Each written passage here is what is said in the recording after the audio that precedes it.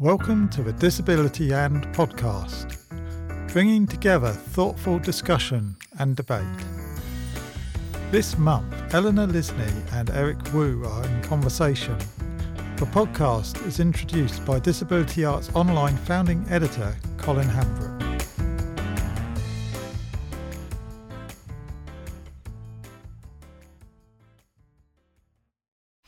Hi, I'm delighted to welcome Eleanor Lisney, who's Disability Arts Online board member. She's also a co-founder of disabled women's collective Sisters of Frida and of Culture Access CIC.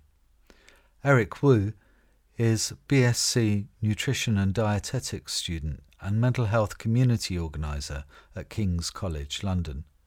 Eleanor and Eric come together to discuss cultural identities within the East and Southeast Asian communities following a recent podcast they did called Between Nasi Goreng and Fried Rice. They reference Angry Asian Anonymous, AAA, a performance event they were involved in together at King's. Hello, Eric, again. Hello, Eleanor. How are you doing today? I'm okay. Thank you for coming again. And this is continuation almost of a podcast we did together, a month ago? Right more? about, yeah. Yeah. And I was asked to do this, not just, I think, because I'm one of the directors of Disability Arts Online, but because Colin Hambrook thought it would be a good idea because of, I think he wanted more inclusivity, is that the word? More diversity in the work. And I think the DAO does quite a bit of diversity, but we aim to increase that. So in this podcast, I hope to mention a lot of things, if that's okay with you. Yep, absolutely. Happy to be here. And this is disability and in that podcast, I wouldn't say first podcast because that wasn't a DAO podcast. I never mentioned disability because we only talked about identity, and disability, being disabled, is very much part of my identity, and it has been for at least the past 20 years. Actually, we met when we did a performance together. Would you like to describe that performance while I look for that poem that Yes. I read in it? Absolutely. The performance we did together was a piece of work called AAA. It was written by a few of us, including you contributed your poem as part of it. And it was a work in response to a co-production workshop done by Moongate Productions to foster creative pieces from East and Southeast Asian community members. And specifically the piece we wrote was quite a bit on challenging stereotypes and challenging perceptions that the outside world has about us. Whether it be our identity, whether it be our cultural upbringing, whether it be, how we present to the world. I think that was kind of the ethos of the piece, and allowing us to feel that when the world judges us, that we can feel angry, and that microaggressions, do actually have an effect on us, and we are allowed to express our anger or discontentment with the world judging us or placing us into neat little boxes. Now, when I thought, about what to contribute, and thank you, Eric, because I think it was you who was very encouraging me joining. I thought it was quite important to bring in the fact that not only am I an East Asian, but also disabled. And I used this poem that I wrote, seems like ages ago. And I shall read it now. It's not a very long poem. It's titled A Young Man in White.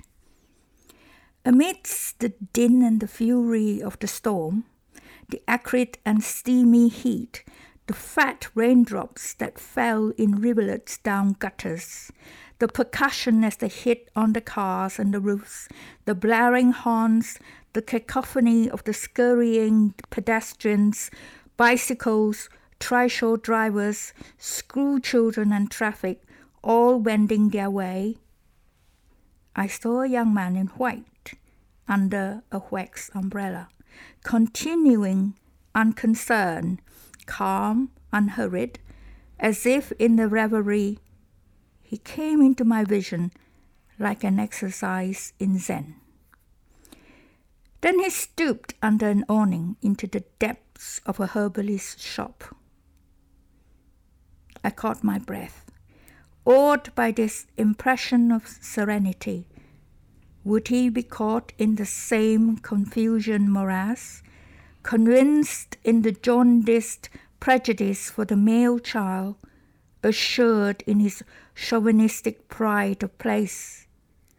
Would he believe in karma? Would he delegate disability to neuter me even more to a life without passion and love? That scar, still raw and red from childhood, denigrates my sense of womanhood, that I was Chanfai, useless, destined as one of life's debris. I have never sought the love of the men of my race, for fear of that image mirrored in their dark eyes, my self-esteem, fragile, slowly built abroad in the land of strangers. Now I catch myself daring to look at men and secretly weave a dream for a talisman to bind up those ancient wounds, for the girl child who would allow herself to be healed back into the fold. Written in 1997. Thank you for sharing that. It's very powerful. Yeah, and I thought this would be good here as well, because there's a lot of issues, for the want of a better word. I have written articles and stuff, and especially about being a disabled woman of color, or specifically as an East Asian, Southeast Asian. There is that perception being a woman as, there's certain roles to play, like, for example, wife, mother, very importantly. And if you're not married by a certain age, you're left on the shelf. Definitely, this sort of Chinese perception. And disability added to it is double whammy, if I can say that. What are your thoughts on that? So for me, it's an interesting question, because I grew up in a actually very matriarchal family. It was my grandmother who led the family, and then my mother and my aunt kind of led the families as well. In Chinese, the phrase 女强人, strong female individual, strong woman, kind of rings through and rings the tone of my family. So I always want to challenge these sort of gender norms and our societal norms that women belong in the household. I want to challenge these because I grew up with my mother working, earning a larger wage than my father, and I grew up with her, leading the household. I think it's definitely times are changing. As newer generations shift out, and especially younger people go into the workforce, we kind of realize that, you can have stay-at-home fathers, you can have men taking seemingly more feminine or pink-collar jobs in the industry. So I think it's slowly but surely changing, especially here in the West. I think it might take a little bit of a lag still in Asia, but still I've seen a lot of people around my age who are prioritizing work and prioritizing their careers over the traditional kind of mindset of, they need to get married, they need to settle down. In fact, they want to form their own individual lives first. I think I agree with you in the case of career. But I think the patriarchal society confusion is still very much there. I know my daughter tells me that dramas are not always reflective of the society, and I watch a lot of Chinese dramas. And certainly a lot of the sort of scripts are still on the pressure on the woman to get married, especially if they approach the age of 30. And even if they are a CEO of a company, they still need a man to protect them for some reason, even if the man might not have a job. I don't understand that. But then I don't live in China. I never lived in China.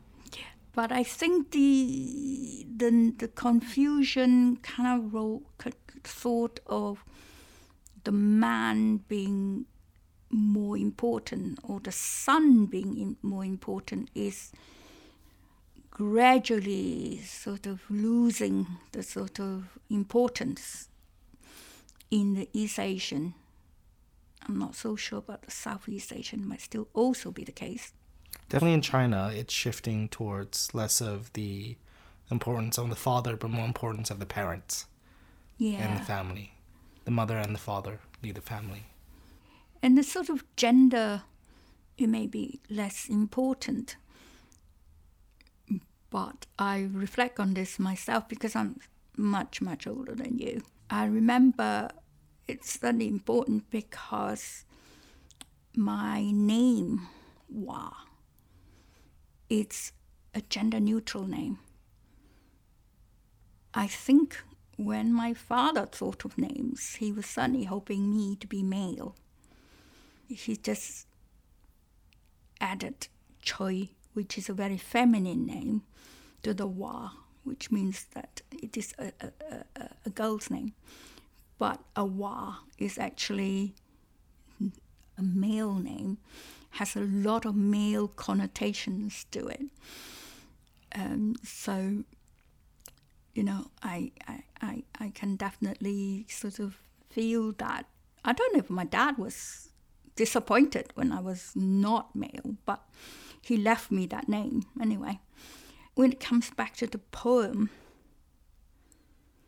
I certainly had ambivalence towards sort of relationships, especially at that time when I left Malaysia, came to UK and became an undergrad. The sort of relationships being disabled was very much affecting me, even though I didn't realize it at that time. And hence, this is why I think I married an Englishman. But I met up with one of my alumni a few weeks ago. We haven't seen each other for 40 years. And he made the point that I was mixing with the Guaylo too much, in a sort of saying I was mixing with the foreigners, even though we were in the UK. I said at that time, I thought, since I was in the UK to study English literature, it made sense to mix with the natives, rather than mix with my own kind, so to speak. But later on reflection, I think that unconsciously I was scared, maybe, of that kind of the confusionism, the fact that I don't think that men of my own race would be attracted to me was very much there in my subconscious. And so ended up marrying an Englishman. And I think at that time I thought I didn't know if anybody else would ask me. So I said yes to the first man who asked me, sort of thing. And on reflection, I think if I wasn't disabled, probably I wouldn't have gotten married. Who knows what I would have done. But certainly wouldn't have got married and had children so young. However, thinking back, I mean, nowadays I have loads and loads of friends, girlfriends, who are also East Asian. And many of them have boyfriends or fiancés or get married to white men. And I stopped myself from giving advice because of my own experience, because my own experience is unique to me, and I don't know if that's a good thing. However, I don't have any thoughts about it from then. And not in the UK, but in America, I certainly found that men there are more open to disability than men here, and that is maybe not in the realm of this podcast to talk about that. I know when I was much younger, anyway, I was much confused, and I certainly never even thought of LGBT or any sexual orientation sort of thing, because I was too busy, first of all, studying, being a mother, being a wife, and then being a student again. I remember, because I went back to study in the US, and my children came to visit me. And I remember telling my daughter that I'd like to have a Jeep if I ever drove again. And she said, "But Mom, if you do that, people would think you're a dyke." Huh? I didn't even know she knew the word. And then she said, "It's okay, Mom. John and I, my children, we wouldn't mind if you are." At that time, it didn't even occur to me. So in a sort of really weird kind of way, maybe because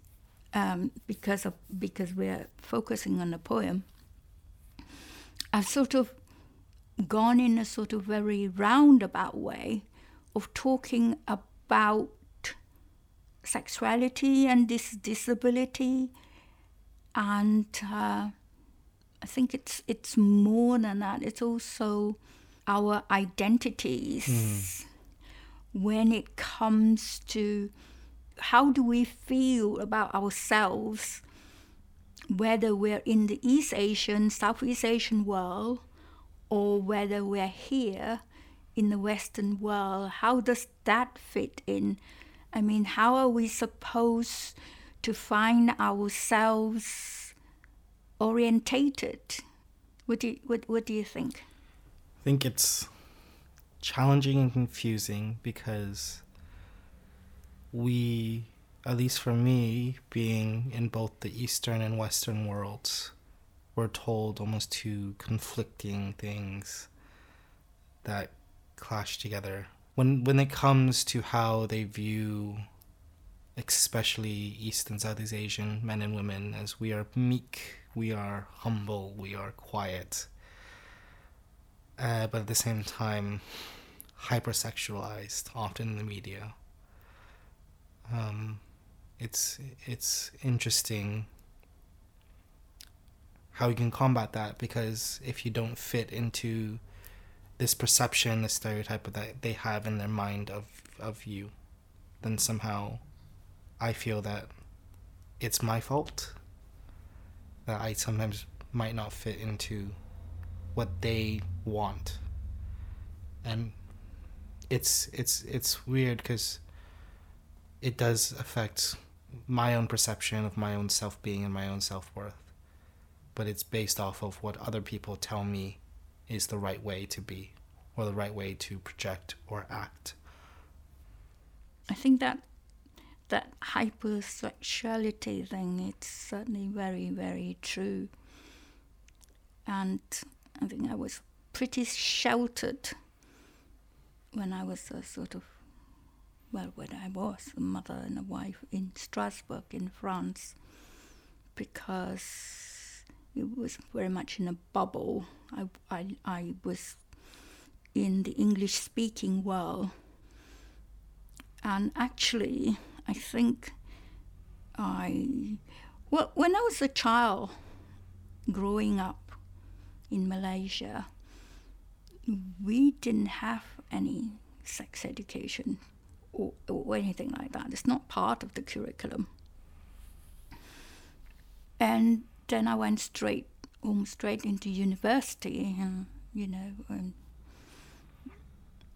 certainly that was the whole adventure of getting used to being a student. On top of that, being a disabled student, having to get used to the environment and how to get from A to B. And then I got married the week I graduated. Not a very wise thing to do. But, and then I almost then, very soon after that went to France. But I think it was in France that I understood, because it's much, much open in France, even though I didn't understand the language. But still, I was very much sheltered. As I said, my ex worked in a sort of semi-diplomatic circle. So in that sort of status, I certainly didn't meet people for my own sake, because it was almost meeting people because I didn't have a working life, so I didn't meet people. But when I went to the States, I found out that being an East Asian woman gives you a kind of different perspective, different status. I don't know, because you're from that world, Eric. Mm-hmm. And I don't know. I mean, I felt like in my meetings as a student with other students, with other people there, it made me understand that being an Asian woman puts you on a kind of status. I don't know what kind of status. As you say, the sort of meek, hypersexualized, the sort of the bondage, that kind of stuff that comes up as soon as you put Asian women on the internet. Mm. For that, I didn't understand that. And certainly much, much more in America than in the UK. Maybe because by that time I've moved out the UK before the internet. And I was studying information science, so I was very much on the net, I suppose, because that was what I was studying and researching. And also that's where I learned, in fact, if I can say that, my identity as a disabled woman or as a disabled person, because it was in Austin, Texas, that I met disabled people activism, and I learned about it. So it was a whole mixture of learning about disability there, as well as being sensitized to sort of my East Asian identity. Speaking of it, it's made me sort of realize, and this is why I say that I only learn about these things in the eyes of, people from a different land, because I find, and I regret this very, very much, because I'm not literate in Chinese, so there's a huge part of me that doesn't understand my heritage. And so when I talked about, I only knew about what it means to be Asian woman, and how I felt about it was very much on the surface of learning to be Chinese, or being the Chinese or Asian child, which didn't grow up because I didn't have the privilege or the experience of Chinese literature as I did of English literature. Does that make sense to you? We only have access to one side. Even for me, I learned Chinese, but I've never been able to access the literature that you're describing in Chinese literature, because for me as well, there's still the language barrier, where if I read it, I still don't understand it. There's also that cultural barrier, because like you said, I grew up in the US. I grew up in a different atmosphere. And so what you've mentioned here about how our identity shifts and the receptions of our identity shifts depending on what's our environment and what country we're in, for me, that was very true. My perception growing up as a Chinese American, growing up as Asian American in the US was very different. And my connection to being Chinese was very different than when I was in Singapore. And everyone around me was mostly Chinese. You saw Chinese literature and Chinese language and culture everywhere in Singapore. And alongside Malay and Indonesian, Malaysian, and South Tamil. Asian cultures, Tamil, exactly, all the cultures blended together, but it was very much more represented. And so I felt a very different connection to my Chinese side. And then coming here to the UK, where we're not as numerous in terms of representation, East and Southeast Asian, but when you say the word Asian here in the UK, very often I think South Asian, because that is what's predominantly has the predominant population here in the UK. But for me, my perception has changed as I change from culture to culture. That also affects me of how these different stereotypes have gone and changed. You mentioned in the US the femme, a little bit of a femme fatale. Am I correct? Yeah, no, sort of Madame Butterfly. Yeah. Kind of, the courtesan who get left behind and mourn and, kill herself. That kind of self-sacrificing Eastern female that we only get in Western literature. I mean, it's not to say we only get in Western literature, but in the Eastern culture as well. So often the woman would kill herself rather than being raped or anything like that, because the stain on their owner is too much for them, which is kind of ridiculous, because I know when I was growing up, if you were raped or if you had sex with somebody, then for some reason you belong to the man. Doesn't matter who it is. you belong. And I could never understand it, even as a child. I grew up, my parents, I only spoke Cantonese with them, and it's my first language. And certainly I watched a lot of Hong Kong TV, and I listened to radio programs with my grandparents.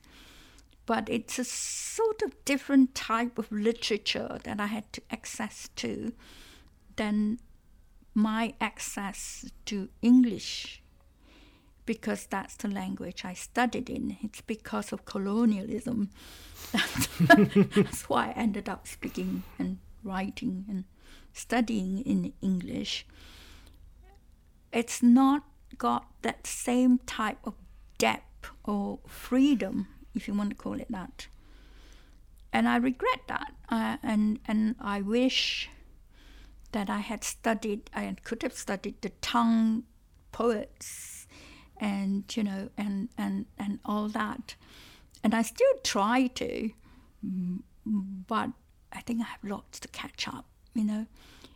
But the sort of beauty of that heritage, it's also mixed up because I'm not mainland Chinese. And that so much of it is, I think it's not just our identities, but it's also our nationality.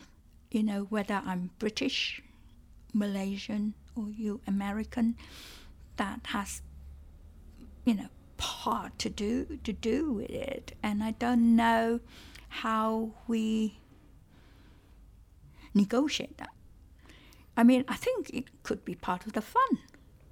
I think it is. I think it's an ongoing negotiation. It's an ongoing kind of discovery, as I feel for me in my journey, being more comfortable with either side, or knowing how my connection to either side changes and adapts and evolves over time. I think it's very interesting because everyone, as you said, we all have very different identities, but we all also have very different meanings and connections. My meaning when I say I'm Chinese is different from if you say you're Chinese, because our cultures, our histories, our backgrounds are different, but it's all the same label that people use. And I think this sums up quite a bit of what we've maybe talked about today as well. Thank you so much for having this conversation with me, Eric. Of course, it's been an absolute pleasure, Eleanor. And I'm sure we'll see you again in many, many other events. Absolutely. I'm sure this conversation is far from over as well. Yeah, we will continue. Yes. And thank you. Thank you very much.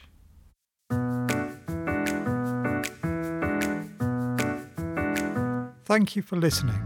We do hope you've enjoyed this episode of Disability and.